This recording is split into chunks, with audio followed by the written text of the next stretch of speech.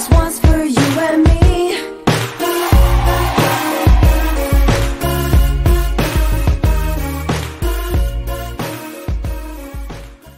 Welcome to an extra edition here of the Aftershock. I wanted to do a reaction given that we just had the signing of Ayo Akinola from TFC. We're also, of course, getting towards the end of the secondary transfer window. It's not the last moment the teams can make transactions here in MLS, but it's a big deal. It's a big subject of conversation for a lot of Quakes fans. So I want to talk about Akinola. I want to talk a little bit about some comparisons I'm hearing with the Miami window. I think it's an inevitable comparison. Talk about what's going on the rest of this window, and then finally look a little bit towards the off season. So let's first talk about Ayo Akinola, where this fits into the broader picture. You've seen me talk about on the podcast and write a couple pieces in the blog already. This is fundamentally that depth signing in the attacking space. We all know that this team is short in terms of attacking depth, and particularly short when you lose Cade Cowell to the Gold Cup. An injury here, a suspension there, an international absence there. It got to be real trouble and limited what Luchi Gonzalez was able to do. He managed to, figure some things out. Jack Scan looks like he can be a rotation option. We kind of have found out at this point that Benji Kikanovic is not a preferred option for Luchi Gonzalez. So what they needed, however, was another body up in that front line who could play MLS level minutes. When they went out and got was a guy who's going to serve that depth role. I see a lot of people kind of saying, oh, this isn't the big swing that we all needed. That's true. That's not what this transaction is meant to be. This is not meant to be the equivalent of a DP signing. I always said they needed, one big move to take a step forward in the playoff chase, and they actually also needed a depth move in attack as well. This is the second one, and I wouldn't view it as a replacement. And I don't think the club views it as a replacement internally either. So let's talk about Akinola himself and what he brings to this club. He is kind of a true number 9 for me. I would have liked to have an attacking depth piece that was a little bit more of a flexible option that you could do multiple different things with. This guy is a finisher. He wants to be in the box. He wants to be the guy on that last ball. He's not necessarily himself a creator. He's not a dribbler. He does have some decent pace. He's strong. He's not particularly tall. He's really kind of more of that poacher type role. So in terms of being able to provide a rotation option for Jabo that can be a fairly similar like-for-like replacement, he can't do everything that Jabo can do. That's what you're getting here. You're not getting a guy who's, can play any of the frontline positions a little bit, but isn't really a specialist.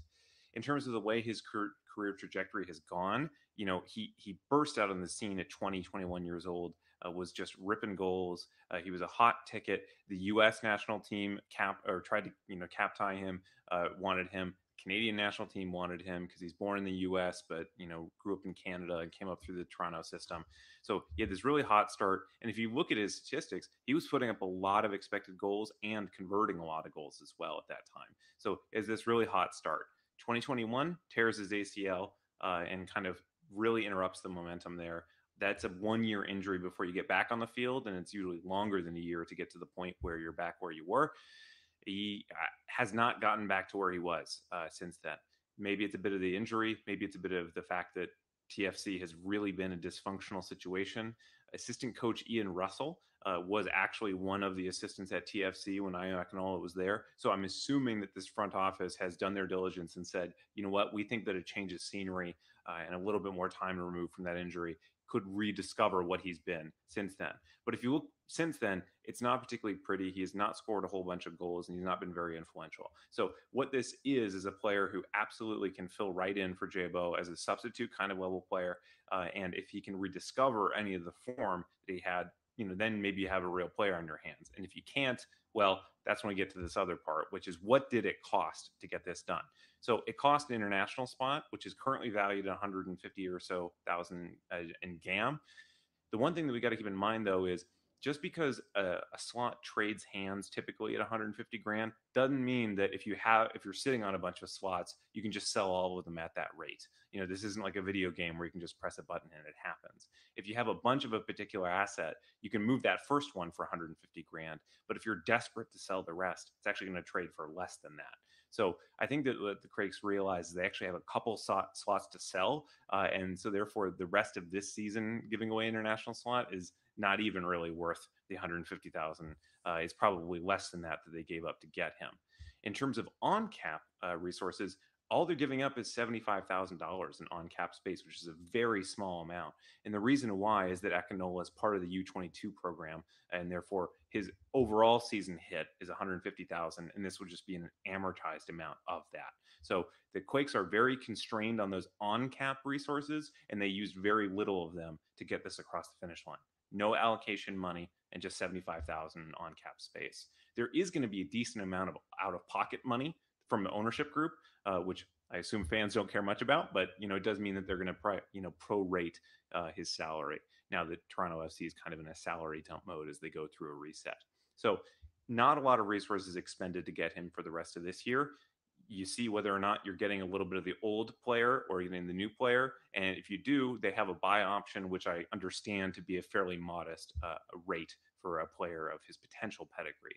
I would also note one last thing, which is even though he is a Canadian national teamer, he is a domestic player, both because he's part of the MLS homegrown program, which are automatically domestic no matter what their nationality, and he was also born in the United States and has a U.S. passport. So there's very little in the way of roster resources used to get this. I would say that this is something like a flyer here.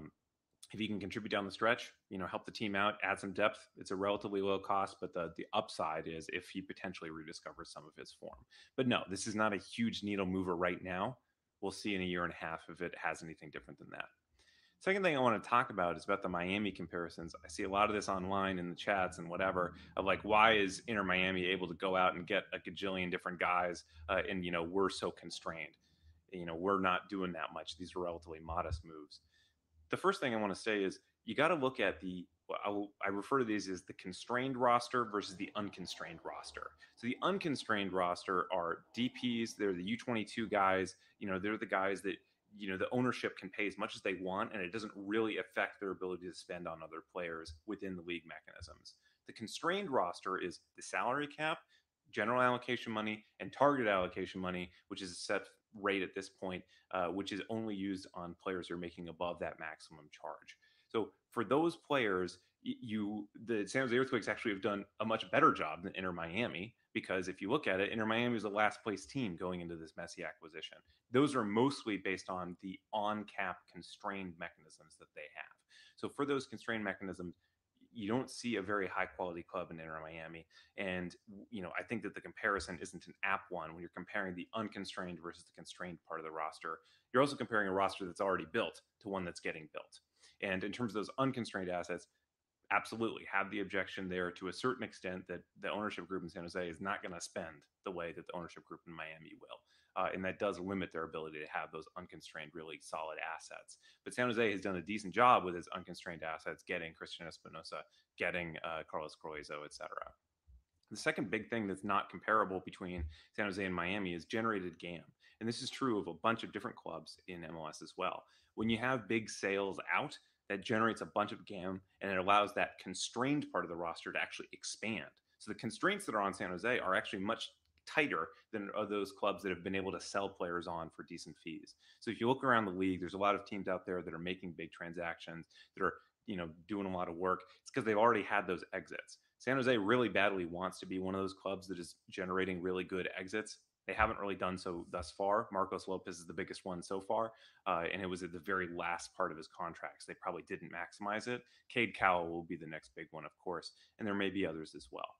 But finally, keep in mind, the Messi effect means that the kinds of players that are willing to sign and the numbers at which they're willing to sign are completely different for Miami than they are for other clubs. What I basically mean to say is Sergio Busquets is coming in at 1.5 million or something a year. He's not going to sign that contract in San Jose because it doesn't have Lionel Messi there, right? So these players are available because you have the greatest player of all time available to them, and you have David Beckham, and you have a bunch of other effects there. So you're not playing in the same pool here. The San Jose Earthquakes have to be making, Christian Espinosa signings. They have to be making Jeremy Ebobisse signings. They have to be making those types of moves. They can't be making the Sergio Busquets signing. That's just not the pool that they're swimming in, and it's just not available to them. Anyway, Let's go head towards the home stretch here. Let's talk about the rest of the window. There is a possibility that they take that huge swing that I've been alluding to throughout this. I think it would just be a little bit difficult to do, given what they're where they currently sit. I think that they might be able to squeeze a big swing in if they found the exact right guy. I'm sure they would find a way to make it work, but it would be very tight and difficult. Movement out is really what it would require in order to get that to happen. So, and I have not heard any strong rumors that we're getting close to either of those things happening. So, if Cade Cowell is gets a last minute interest and we all of a sudden see a big bid from abroad, if we then start hearing up of a guy who's going to line up and take his place, then something could happen. But other than that, I wouldn't necessarily expect to see it. But I do think it's possible even without a movement out. And finally, I do think that there's at least some possibility that we will see a Rodriguez announcement, kind of in the near future. So because of course his loan ends at the end of the year and there is an option to buy. And I think that the San Jose Earthquakes have decided that they think he's their guy in the long run. With all that, that leaves us and that sets us up for the offseason.